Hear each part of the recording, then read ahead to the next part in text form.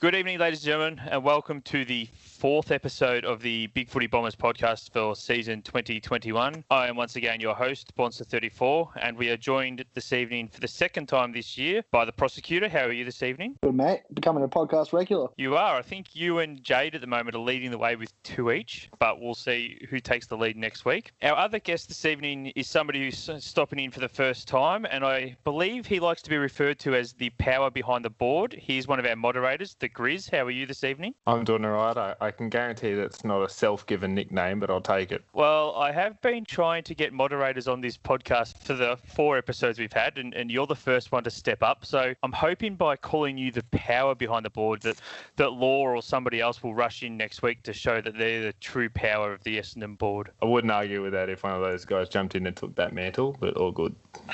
Alrighty, so we will jump straight into last night's game. Thanks to you, Grizz, for reminding me it was last night, because it took me a few seconds before to remember when it was.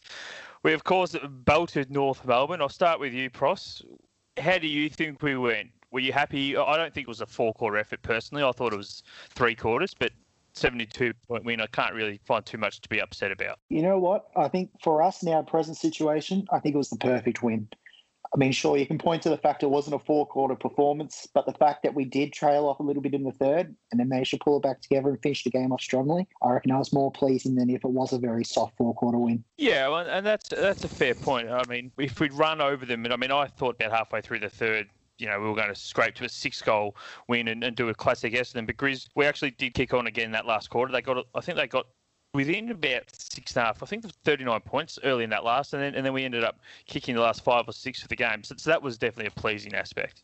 The third quarter sort of sticks out as a sore thumb. If you look at the stats, they beat us in contested possession by 12, uncontested possession by 12, marks by 9, tackles by 2, and we just couldn't intercept the ball back. So outside of that quarter, we dominated the game. But yeah, it was interesting. I think they came out a bit flat after half-time. We kicked those 2 quick goals, but then we just couldn't get the game on our terms. But like Pross said, it was a pretty overwhelming performance for the rest of the game. And I think when you're playing a side like North Melbourne, you just want to see your process stand up. And you can sort of see for most of the game what we're trying to do. We were swarming the contest, keeping some sort of clearance integrity and really moving the ball forward by hand. And what I really liked was being able to hit up a lead up forward when we were going well. When we weren't, we sort of just reverted back to good old Essington and bombing it long to Tipper's head or something. It was a good win, but definitely nervous at the start of halfway through that third quarter when they got to 39 points, like you said, and shades of Hawthorn in round 1 were flooding back to me, and I was getting worried. But alas, I think Goldstein as well going down right at the end of that third quarter took some wind out of their sails. Yeah, I think Goldie going down certainly was helpful to us, although he did come back on. I will be honest, I actually I nearly brought him in for my fantasy team this week. I ended up not doing that, but the week before I had brought Rowan Marshall in, so I was thinking to myself at the time, geez, if I'd brought Goldie in and he's gone down with an ankle the week after Marshall's gone down after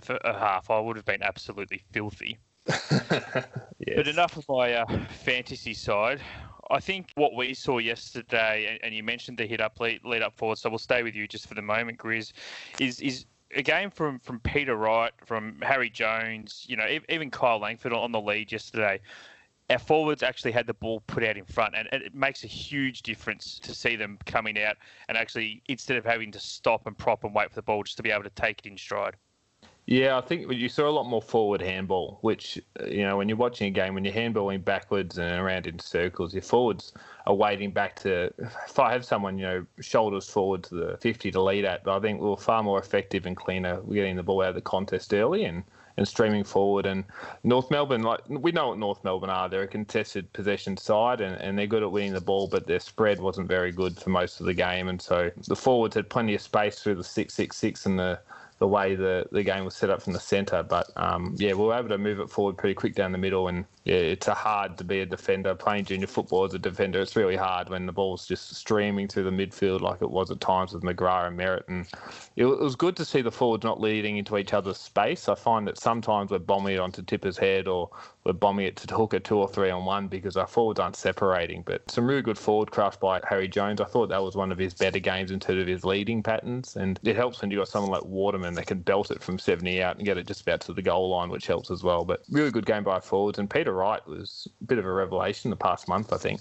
A really good cheap pickup and provides a lot. And I didn't know this about Peter Wright before the season, but man, he can kick the air out of a footy. Like those couple of set shots on the right forward flank were absolutely magnificent. And so really good pickup by him. And yeah, I think Chook, even though he kicked a couple of goals, had some moments he'd regret, but the rest of the forwards did really well at leading patterns and keeping out of each other's way. Yeah, so Pross, I'll switch to you and we'll keep on Peter Wright. There was some conjecture on the board early in this season that maybe he wasn't the player we were after. But I mean, I said at the time on the board, I'm going to toot my own horn here, but I certainly wasn't the only one, that we'd seen him as a number one ruck because obviously Draper had gone down. And that clearly wasn't his role. Now he's playing that second ruck forward role. He's absolutely the cheap pickup that we thought we were going to get that could turn out to, kick his 2 or 3 a game. I mean, I think Ethan's mentioned it about 1,000 times that he averages a goal a game. Yeah, he's been fantastic down there the last few weeks. He's done the reverse Danny Lately. He used to, play like Tarzan, play like Jane and look like Tarzan, but now he's all Tarzan. He's been fantastic. He's contesting it very well. His marking looks so more effective now that he's actually deep forward. And I mean, as Grizz said, he's kicking the hell out of the lever and he's been fantastic for us. So he is hoping that it's just a sign of things to come for him in a long, distinguished Essendon career. And the other one yesterday that I thought was good, and we have sort of mentioned, I mean, Goldstein did go down, but I thought Andrew Phillips again competed well. I mean, Goldstein's not the player he was, but he's no slouch, and Tom Campbell is also... he's probably a VFL quality ruckman. So again, not the best, but he's still no slouch at AFL level. But I thought Phillips competed well and probably won that duel, which obviously gave us first crack at the ball in the middle more often than not. Yeah, I think it was fantastic. And I think we have to look at it with a little bit of a realistic glasses here, and that here on in, he's probably our third ruckman ideally, behind Draper and Bryan. And I mean, if this is the level of service he's going to provide when he comes into the team, then those two boys are going to be all the better for it. And, Phillips is going to have a spot on that list for a few years yet to come. And just on Phillips, it's interesting because hitouts as a stat really are somewhat meaningless in volume. It's hitouts to advantage, which are important. And I think what Phillips does well is he may not win the tap out clean, but what he does is he makes it difficult for the opposition ruckman to tap it down his midfielder's throat. So we saw a couple of times where Goldstein clearly had the run, but he wasn't able to sort of hit it to a player he wanted to because Phillips was just putting too much body pressure on him and allowed our midfielders to get into the game. And he did the same thing against Grundy last year in that much talked about, much fabled game against Collingwood, where he just put enough body pressure on him, and the hit-outs that Grundy couldn't control the contest. And around the ground, he'll clumsily fall on someone, which is always great to see. So he's a good cheap pickup. If you can get someone like Draper in to get those hit-outs to advantage and then add all that other stuff as well, it's great. But in the meantime, he's your perfect, like Pross said, he's the perfect third ruckman for your list, really. And Peter Wright is sort of the perfect fourth ruckman. And what I like about Peter is he knows you can tell he's not a key number one forward, but at the moment with Jones and Hooker, he gets a third defender, and then that's when he can start sort of imposing himself on the game a bit better. So we've got a good mix at the moment, especially through the ruck when Draper comes back and Brian's looking good in the VFL. Yeah, and Wright did kick his 3 goals yesterday, and he should have probably had 4 if he hadn't gone off. One thing I did laugh about, which gave me a moment of pleasure yesterday, was just how quickly Tipper managed to get his hands on the football when Wright was heading to the bench. Everyone else is sort of making sure Peter Wright's okay, and Tipper's standing there with the footy going, all right, I'll take the kick. It's my shot now, boys. I'm closest guy. He was having a pretty bleak day individually up to that point, so like a good small forward, he sensed the opportunity just to add a little bit of mayo onto that scoreboard for him. Yeah, you say he had a bleak day, and I only mentioned this because I was actually sitting next to my father and he said the exact same thing as you. He'd still kicked 2 goals too. I mean, he still had 4 shots on the board. It was a bleak day, but as bleak days go, I think most AFL players would take it. He snagged 3 actually, so that's a very good day. Yeah, he had 2 up until he stole the ball from Wright's kick. Too legitimate, yeah. Slot his third. It's interesting with Tipper, and he's not getting a lot of talk about Australian sort of worthy seasons, but he's the only player in the competition that's top 10 in goals and top 10 for tackle inside 50s. So if you think about your metric that you want for your small forward, he's top 10 in both of those. And he's the only small forward inside the top 10 for goals. So he's having he's sort of flown under the radar because the team's not going great guns, but We are in comparison to expectations, but in terms of his individual season, he's doing very, very well at the moment, and I don't know why he's not being talked about more as an All-Australian contender at this stage. Yeah, certainly. I think with Toby Green going down with his injury as well, I think he's pretty much a shoo-in at this point if he were to do the team today. So, I mean, there's some good competition coming through. In particular, you got Pickett, who's going to benefit from being in a strong team with Melbourne. And Toby Green obviously should be back sometime soon. But he's laid the foundation for, a breakthrough All-Australian season. Yeah, he absolutely has. And while we're talking about players that may very well have their first All-Australian season, I'm going to touch on him again, and we touch on him every week. But Darcy Parish yesterday, he led the way with 36 disposals. He had the most marks on the ground with 12. He laid the most tackles on the ground with 4. He had the most metres gained for Essendon. He had the most score involvements. He had the most centre clearances. Most marks. Yeah.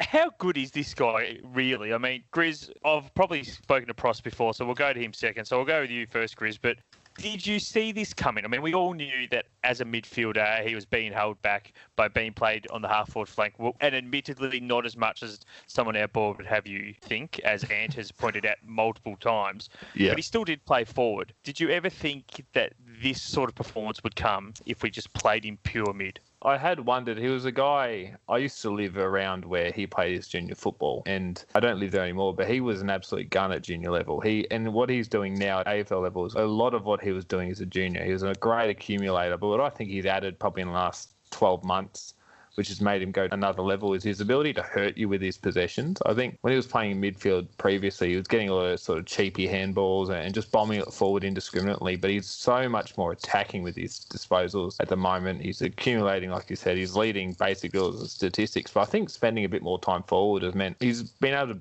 become a bit more effective and a bit more attacking with how he uses the footy, and his hands around the clearance are exceptional. To answer your question, I think he was this level of midfielder? Look, probably. I think he was something like this. He's in a rich vein of form at the moment. He had 40 plus on Anzac Day and 30 odd last week, 39 or 37 or whatever it is yesterday. I'm really pleased to see Darcy play well. Probably doesn't help us that it's his contract year, so he's adding to his pocket every week. But yeah, I probably didn't see this coming as consistently as he's done it this year, but he's certainly shown the flashes. But I'm just excited that he's starting to be a lot more attacking and brutal and punishing the opposition when he gets the footy, as opposed to just sort of racking them up like a Tom Mitchell. I recall in the year that we drafted him, there was a few comparisons going around in 2016 to him being like a young Ben Cousins. And certainly over the last, definitely this pre-season, he's built up that running capacity that you can really sort of see that comparison now. Yeah.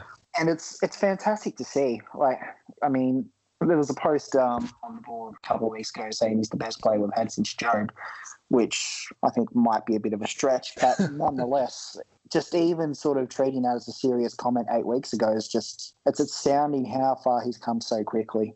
And he is hoping that he can just continue to follow this through, because I tell you what, he's a smoky for the Brownlow this year, the way he's going. You'd think he'd poll in each of our wins. Like, if you look at our wins, he'd be a 2 or 3 vote getter in each of them. So he dominated St Kilda, won the Anzac Day medal, was a gun yesterday. You'd think he'd have 8 or 9 votes just out of those games. So he'd be right up there. You're probably right there, Pross. Listening to the AFL Exchange podcast a couple of hours ago, they were saying that the Brownlow predictor will come out tomorrow. Yep. And they've got Darcy Parish, I think, in 4th with 14 votes to this stage. So he's going to be right up there, especially if he can continue this through with a very generous fixture on the way home, with the club only leaving Victoria once after this week. It'd be interesting to see what happens when Shield gets back. I suppose I'd ask you guys that question. When Shield gets back next year and we get Caldwell towards the end of this year, what does that do with our midfield rotation? Because 5 doesn't go into 3, and you'd think we'd probably add to our midfield stocks, either over the summer or mid-season draft next week. I mean, what do you guys think is our best midfield rotation? Because I'm not sure at the moment. Do you feel like you should throw Shield up as potential trade bait if the right offer were to come around for him? It's a big contract to move. What was it, a 6-year deal, was it, Bonds, that he signed when he came? It was a big deal. Yeah, I think it was 6 years. Yeah, so that's a lot of money, and he wouldn't be cheap. He'd be 700-800K. That's almost a Treloar type deal to move, and we know how that's worked out for Collingwood. Yeah, I don't know. It'd be interesting. He'll be 28, 29 at the end of next year with 2 years left on your deal. That's if you're going to move him. I imagine that's when you move him. When a contending team wants to take him on and take on a part of his salary to top off for a flag. But I see the logic there, but I'm not sure what team would take him with the years left on his contract, coming off a major knee surgery, and the amount of money they owed him. Maybe at the end of next year when he's only got 1 or 2 years left on his contract, but I think it'd be tough to do it this year. Potentially Port Adelaide might be the option. I mean, they've been rumoured to be very heavily interested in Zach Merritt. And with the likes of, say, Travis Boak and Robbie Gray nearing the end, he could be a player that could plausibly fit in there.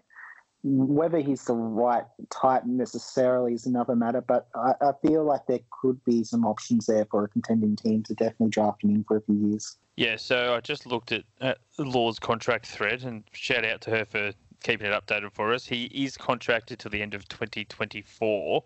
Yeah. Now, I'm not sure where look, I don't know where he fits in the rotations. I think that we can all assume that once he comes back, he will fit into midfield somewhere. I'm honestly not sure where he does, though. It's a tough one. The other question I have is say, for example, at the moment, the McGrath, Merritt or Parrish goes down. We don't really have another midfielder ready to step in. So It's all well and good to trade him away, but geez, having him in there at the moment would give us incredible midfield depth. So, I mean, I suppose you could argue the same for Caldwell, but if we have both of them, if somebody goes down, then we're still got plenty of AFL quality coverage in there. Whereas if you get rid of Shield, Caldwell with his injury history, it's then starting to look a little bit light on. Just my opinion. Yeah, I wouldn't be moving Shield. I think you see what Treloar's doing for Western Bulldogs this year. Like, you don't move a player of that quality on, really, unless you're getting the best deal you can out of it. But I think, like you said, Bons, our midfield depth isn't deep enough to go get rid of someone like Dylan Shield. And the reality is, the way the game's played, the amount of numbers around the football, even if you're nominally named as a half forward or a wingman, you've got 5 or 6 guys at the contest anyway. And then you've guys on the bench on rotations. I imagine there'll be Truck's a smart guy, Carousel is a smart guy. All the coaching staff, really good, clever football brains. They'll figure out a way to fit them all in. But it's just an interesting conundrum because I think most football Essendon fans would, at the start of this year, would have gone, yep, Shield, Merritt, McGrath, starting midfield. But the way Parrish is going, you can't knock him off that first rotation. He's just absolutely slicing them up at the moment. And Caldwell's the same. It'll be interesting. But I think that's why you play Parrish forward and you play McGrath half back and you play Merritt off the wing. So when you have that glut of midfielders, you can move them around and use their skills in other areas so they're all getting game time. But like I said, you've got enough guys around the football and general play. Probably won't matter where they're named, but it's just an interesting sort of thought now. Who goes to the centre clearances and who's sort of the nominally first choice midfielder, which I'm sure there's plenty of egos that would want to be known as first choice midfielders. But yeah, it's just an interesting question, I thought. Yeah, it is. And I suppose the obvious answer is McGrath probably goes to the half back line or out to a wing. But I still think he probably does his best work in the middle. But I'll just touch one last point on yesterday's game, and it's something that's been driving me absolutely nuts watching. When we defend a kick in, now I understand the concept of we want to give up that short kick into the pocket because then you've locked them into one side. It makes it harder for them to get out. There's no quick transition and all that. But has either of you noticed, and I'll go with you first, Pros, have either of you noticed that we tend to give up that kick deep into a pocket about 40 metres out, 45 metres out? Not most sides do it 20. We seem to be giving it up a lot deeper, which then, of course, means the next kick, if it's a dump kick up the line, is actually ending up in their forward half. Whereas if we actually shorten that kick in and only give them that 20, then obviously the dump kick up the line is still in our attacking half. It's something that's driving me nuts because I think it's basic football 101 to not let that 40-metre kick in happen every single time. Am I nuts, Pros? Have you noticed this? Does it frustrate you as much as it frustrates me? I mean, the answer's probably going to be no, but I'll ask anyway. Oh, you're nuts, but not on this. Absolutely. We do seem to allow that kick a little bit deeper. Now, I think it's a little bit horses for courses. So on the weekend, North Melbourne are really dependent on Jack Ziegel to take those kick-ins. And if we're being honest, Jack Ziegel isn't exactly a Daniel Rich sort of operator with his kicking skills. So I'm happy to allow that because, I mean, any sort of distance is requiring Jack's able to sort of nail that kick. And I think there's more chance that he'd stuff it up than perhaps standard AFL defender. But holistically, definitely it does frustrate me. And I think it's something that we really could work on condensing a little bit more to that sort of 20-metre range that you mentioned. Grizz, is that something you've noticed? And I'll also just get you to give us your final thoughts on North Melbourne. I mean, I thought they were pretty average, and to be honest, until I saw them in person yesterday, I didn't think they were as bad as what had been made out with the priority picks. I'm still not convinced they need one or should get one, but they were pretty ordinary yesterday. Yeah, so in regards to the kick in, I'm actually finding a lot of teams are allowing that 40-metre kick. I'm with you. I don't understand why. If you're going to lock a team in, you want to lock them in as deep as you can. I think with the rule with the kick in where you can actually leave the centre square without kicking it to yourself, and the guy on the man of the mark's further, I think it's 5 or 10 metres further back than normal, means that it's not as easy to pin them in that corner. They can run almost 30 metres out from their defensive goal line before they kick it anyway. So I'm maybe the thinking, well, you can either allow them to kick to the flank and then we have a chance to knock it off or intercept, or you can let them run to 30 and then kick it to 75 metres out anyway. So I don't know what the answer is, but it does drive me nuts as someone that looks at the zone and think, I thought yesterday we were far too, especially not for the whole game, but in the third quarter, one of the things I think we failed to do was put any pressure on the person with the ball. We didn't get to the man, we didn't man the mark quick enough or slow to set up our zone. We just sort of let North Melbourne run right in that third quarter. But yeah, from the kick in, it's not a huge gripe for me, but I can certainly see where you're coming from. In terms of North Melbourne in general, they just lack polish. Like, you can see what they're trying to do. Cunnington's a gun. I really like David Zuniak. Taron Thomas looks good. Jai Simpkin was off yesterday, but he's had a good year. They're a contested pool-based side, and if you can take that off them, they haven't got much chop. I'm not convinced on Nick Larkey up forward, but he's also trying to take on 2 or 3 defenders every time he runs at the ball, so the poor guy's not getting much of a run. I don't think they're priority pick worthy, and this is a gripe for me with North Melbourne going, we might ask for a priority pick. The reason they're as bad as they are, they're as young as they are, is because last year and the year before they pruned their list back more than I think they needed to, and they did that to be really bad, to get the draft capital, all of that. But if you choose as a club to prune back that far, I think it's then a bit rich to turn around and ask for concessions because you're now a really bad team. Well, you had the opportunity to keep some senior players around and you booted them. So that's not really the AFL's sort of responsibility to bail you out of that. My only final thought on it is, well done to Dodora. I know he gets a lot of criticism on our board for some of his selections, but I think when you look at the cheap pickups we've gotten in, Waterman, Phillips, Wright, Nick Hind, who was unbelievable yesterday, coming off half-back. He's done some really shrewd recruiting and picking up in some players to fill roles around our team that I didn't think were at all going to be any sort of players in our team, so well done to him. Any final North thoughts for you there, Pros? Yeah, look, the more I think about it, the less optimistic I am about North Melbourne. They give me serious late 2000s Melbourne vibes. I think, as Chris said, they've cut very deep. I don't think there's the senior core there to be able to support that. I mean, what have they got? Cunnington, Goldstein, and Zeeble, and then just completely pretty much drops away. And I mean, further to that as well, I think there's so much instability around that club in general.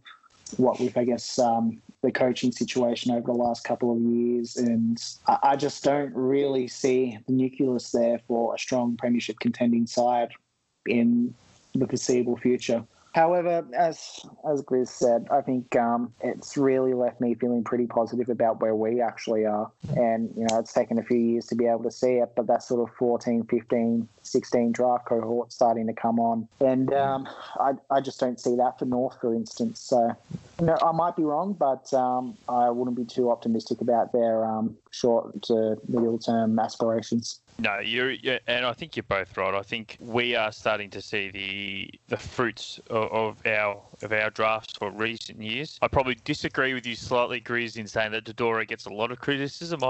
As somebody who's probably been fairly vocal in saying that I think we need to move him on, I think he gets a pretty good run on our board. But having said that, if I was looking the other way, I'd probably think he cops a lot of criticism, which probably means he's got his equal share of lovers and haters at the moment. But we will turn our He is very polarising. But we'll move on from Adrian and also from North Melbourne, and we'll turn our attention to the West this week. So we do have the Eagles in Perth. It's going to be a tough game. I know they lost to GWS on the weekend, and I know that because I actually tipped them and screwed me over in my tipping comp, but that's fine. We do have them Saturday night. It is 7:40 our time, so that's 5:40 WA time. The obvious worry for us versus the Eagles is going to obviously be the tall forwards in Oscar Allen, Jack Darling, Josh Kennedy. I've said it multiple times on our podcast this year that our key position defenders concern me because I'm not sure they're quite at that level that we know. I think we're one short down there. It will be a big test. I think it was Law who posted earlier.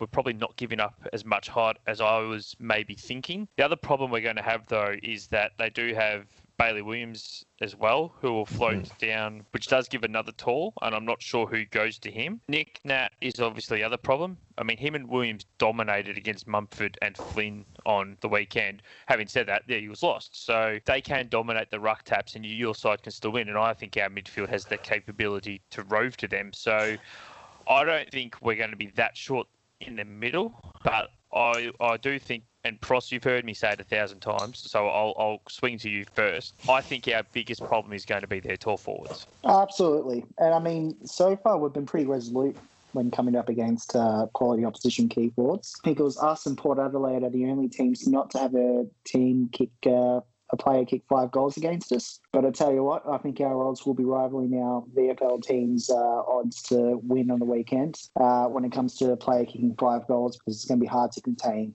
Kennedy and Darling and Oscar Allen. So here's hoping that those odds pan out the exact same results as our VFL did, and I lose that bet and we do manage to contain them, but it's going to be a tall order for Francis, Laverde, Ridley, and the rest of our defensive unit. James Stewart, yeah. I forgot that he was a defender. What about you, Grizz? Do you agree that the defense is going to be our weak point, or do you think the Eagles will get to us in another area of the ground? Yeah, it's interesting with the defence. I think we don't lack in height. Like Francis is one, would be 6'4", and Stewart's almost 6'6", but I think the reason we have this perceived lack of key defenders is that other than maybe Stuart Laverde, who have been defenders for all 5 minutes, we don't have a lot of lockdown defenders. We have a lot of intercept rebounding types in Ridley and in Redmond, as opposed to sort of guys we know can lock down an opponent like we knew Ambrose or Hooker could. It'll be interesting. West Coast is just so efficient going inside 50. Their score to inside 50 ratio is just astronomical, and they get it. It's because they're one of the better mark inside 50 teams in the competition. So a lot of that is sort of predicated on supply, and particularly out of Santa Clearance with Nat Nui down to their midfielders. It'll be interesting to see how much pressure we can put on the ball. I think West Coast play sort of unlike any of the other really good teams in the competition. They're not a forward half sort of team. They're a kick, mark, possession-based game, and they play Optus Stadium so well. And I think my biggest issue is that we're going to get home West Coast this week as opposed to away West Coast, who seem to be two completely different teams. And so I think, yeah, the key forwards will have a massive say because their ability to mark inside 50 and convert is West Coast's biggest strength. Guys like Kennedy and Darling and Oscar Allen and Bailey Williams, who's really lit the world up last week, can really dominate the air, and they're just such accurate set shots. But where teams get West Coast and where GWS got West Coast last week was contested ball. They just did not allow West Coast to mark, kick, handball. They made it a ground ball game. They made it scrubby. Made it a tackle-based sort of win-your-own-footy type game, and West Coast just didn't have the cattle through the midfield with Shuey and Yo out to go with GWS. Now, we're not necessarily GWS. We haven't got Ward, Hopper, Taranto, those sorts of big-body guys that can just bully around the contest, but we do have a bunch of guys that are ball hunters and they're willing to tackle. So I think we've just got to be able to keep the ball sort of in dispute and on the ground, because if we play the game to keep things off, we're going right to West Coast hands and they'll just slice us up. And the second thing we can't do is what we did in the third quarter against North Melbourne, which is just bomb it on the heads of our forwards and not honour the hit up. West Coast are, exceptional at intercept marking going inside 50. If you put it to a predictable spot. If you're not smart about hitting up your forwards or even just grubbing it on the ground, West Coast will pick you off and just torch you going the other way. So you've got to get it forward and you've got to keep it there and make it a ground game, because if you keep it in the air, West Coast are, the better team of the competition at beating you that way. I worry about going over to Perth as a young team. Travelling is always harder when you've got a younger, more inexperienced group, and West Coast obviously just far better at home than they are away, but it'll be interesting to see what happens. Yeah, I think you're right in saying that if we bomb it long, West Coast will just dine out. McGovern didn't play on the weekend, and I'm not sure he's actually back this week, so he may get lucky and not have to deal with Jeremy. Prost, I'll just quickly also mention, because I think you may have brought it up previously, that the lack of a small to medium defender is something of an area that you think we need to fix. Looking at this week, it's an area that's going to stand out quite a bit, because they do have Jamie Cripps, who has been in exceptional form, and also obviously Liam Ryan. So I suppose I've probably focused on the bigs here, but those two smalls or medium forwards are just as good as any in the comp at the moment on form. Do you think that's where, who do you think goes to those two? Well, that's where we've got a little bit of a problem in that, Hines been fantastic, but I think the thing that probably elevated Saad above Hind at his best was he had that capability to be a lockdown defender. I think from the players that will have at our disposal on the weekends, it pains me a little bit to suggest it, but you're probably going to be looking at, say, maybe even a Jaden Laverde, potentially on a Liam Ryan, and then probably Mason Redmond you're going to have to require to be a little bit more on the defensive conscious side this week. But there really isn't a natural option just that screams out at you that will tackle that. And it really is an area, as you say, that for all that we laud West Coast attacking options in the height department, they really have a multiple tool set to be able to hurt you, and we could be on the end of that this week. Grizz, just on us for the moment, there is talk that Draper and Stringer will be both available this week. Oof. So I'm going to guess by your reaction, you're not a big fan of that. Would you play them this week, especially Draper first game back against, Nick Nat and Bailey Williams? Do you play them this week, or do you hold off and then unleash them for Dreamtime at the G the following week against Richmond? I wouldn't be risking a hamstring and a syndesmosis on an away trip to Perth. I think with hamstrings, with Stringer being an older player, you sort of trust him a bit more. But again, you're on a flight for 3 hours over there. It's an early morning because they fly back on the same day. I wouldn't risk them, particularly with Draper. As far as I'm aware, he hasn't played any VFL football. So you're asking a guy who hasn't played footy in 9 to 10 weeks to come back with no game or match simulation or fitness under his belt to go overseas to one of the hardest tracks. And we can't underestimate how hard the track is at West Coast. The amount of ankle injuries and soft tissue injuries that happen because of the sand base under that floor. I think you're just asking for Sam Draper to do a soft tissue injury if he comes back that early. I personally wouldn't bring Draper back until after the bye. I would be giving him, I'd be giving him 2 weeks in the VFL, being against Richmond and then our bye week as a club. And then you'd bring him in against Hawthorn. I wouldn't be bringing him against West Coast. I probably wouldn't be bringing him in against Richmond. I just think the hard deck over in Perth, he hasn't had any match simulation. I think we're just asking for trouble if we do that. But yeah, and it's interesting with what you said, just touching on Liam Ryan. I almost think Ridley is his best matchup because his ability to go in the air, and Ridley's quite agile on the ground, but you need Ridley to take your Oscar Allens or your Bailey Williamses. So it's just, they kill you every way. They want West Coast. But yeah, back to your original question, I wouldn't be taking Draper over to Perth in any situation. And I'll swing it over to you too, Prost, and I'll get you to give us a tip as well. Would you be risking these two this week, or would you be holding off and waiting for the following week? Stringer, I'm not as concerned about. He's missed 2 games, I think it is now. Effectively, it'll be about 3 weeks since his injury to when he comes back. So I have no problem with it. But Draper, absolutely not. It seems like a pretty clear-cut place in VFL on reduced minutes, whether it's 3/4 of the game, and then come back in potentially for Dreamtime at the G. I think that would actually turn out pretty well for him, given Richmond don't exactly have a very well-renowned ruck division as it is. For a tip, I tell you what, cautiously optimistic. I saw the early markets sports bet, gamble responsibly, and we were at 550, which I think is just well over the odds.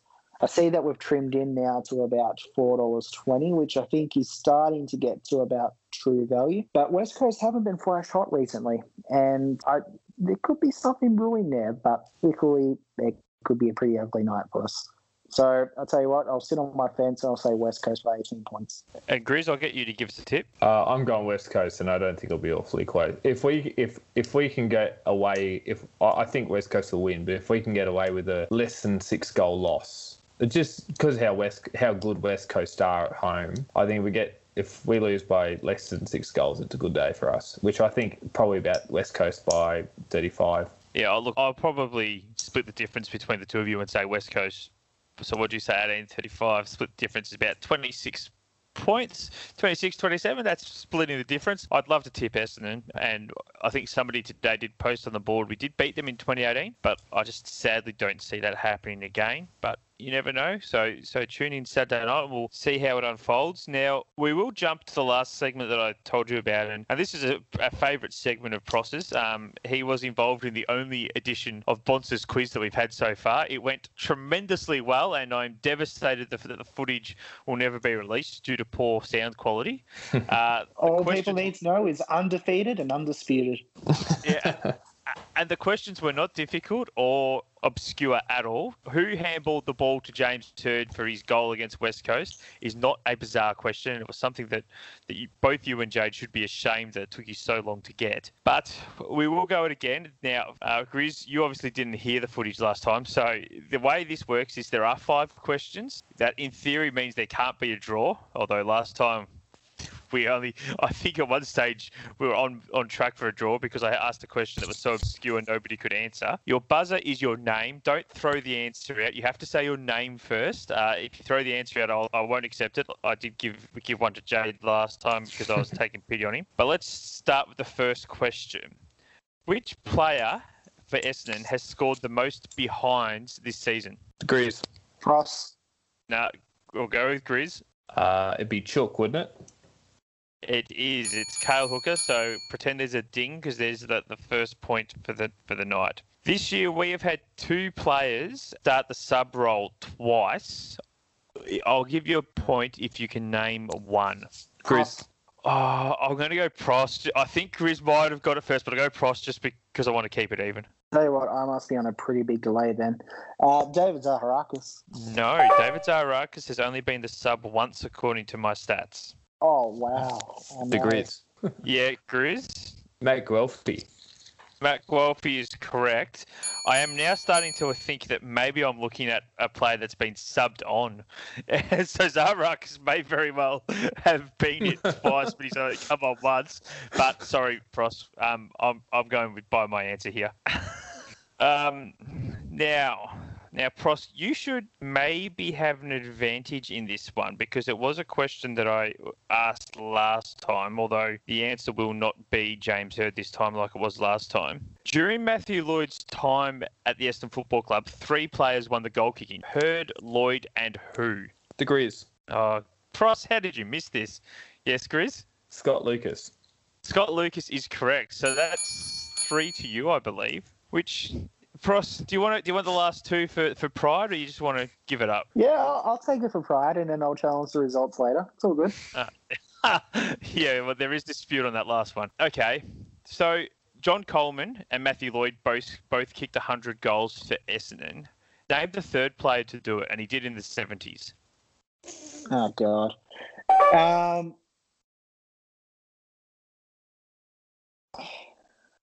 This is a shame upon my house.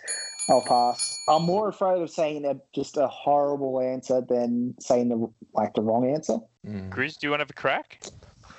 Oh, I'm trying to think back to this. I wasn't born in the 70s. My best bet would be Gary Dempsey, but I think he may have won a Brownlow as opposed to be a goal kicker. I think you might be right. It's not Gary Dempsey. Pross, I'll give you another. Do you want to just take a stab in the dark? Yeah. Okay. 1970s. It's not Jeff Blythen, is it? It is Jeff Blythen. He kicked 107 goals in the 1972. Are you on Wikipedia right now? No comment. I'm challenging that result. Yeah, geez. Yeah, he did take a long time. All right. So this is the last one, although if Pross gets it, I may throw in a special question because I think he might have got the Zaharakis one right. James Hird wore 5 for every season but one, 1992. What was his original number? The Grizz. The Grizz? 49. 49. Sorry, Pross, you don't get another crack. He wore 49 for 4 games in 1992. No, his boy has it. His boy does have it, and I believe somebody can correct me if I'm wrong here, but he took it off TD at the end of 92. But that would be right. I think so, yeah. I think TD's last year was the year before the Baby Bombers, so I think that's 92.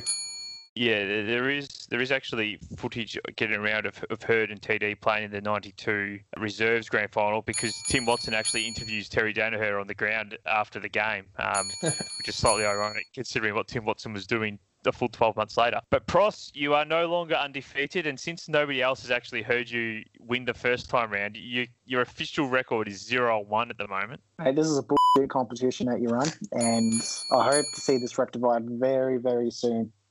The only one you got right, you sat on Wikipedia for, just reportedly. That's not confirmed, obviously. But ladies and gentlemen, that will do us this evening. So thank you both very much for joining me. I hope hope your first time was a memorable experience, Grizz. No worries. Thank you for having me.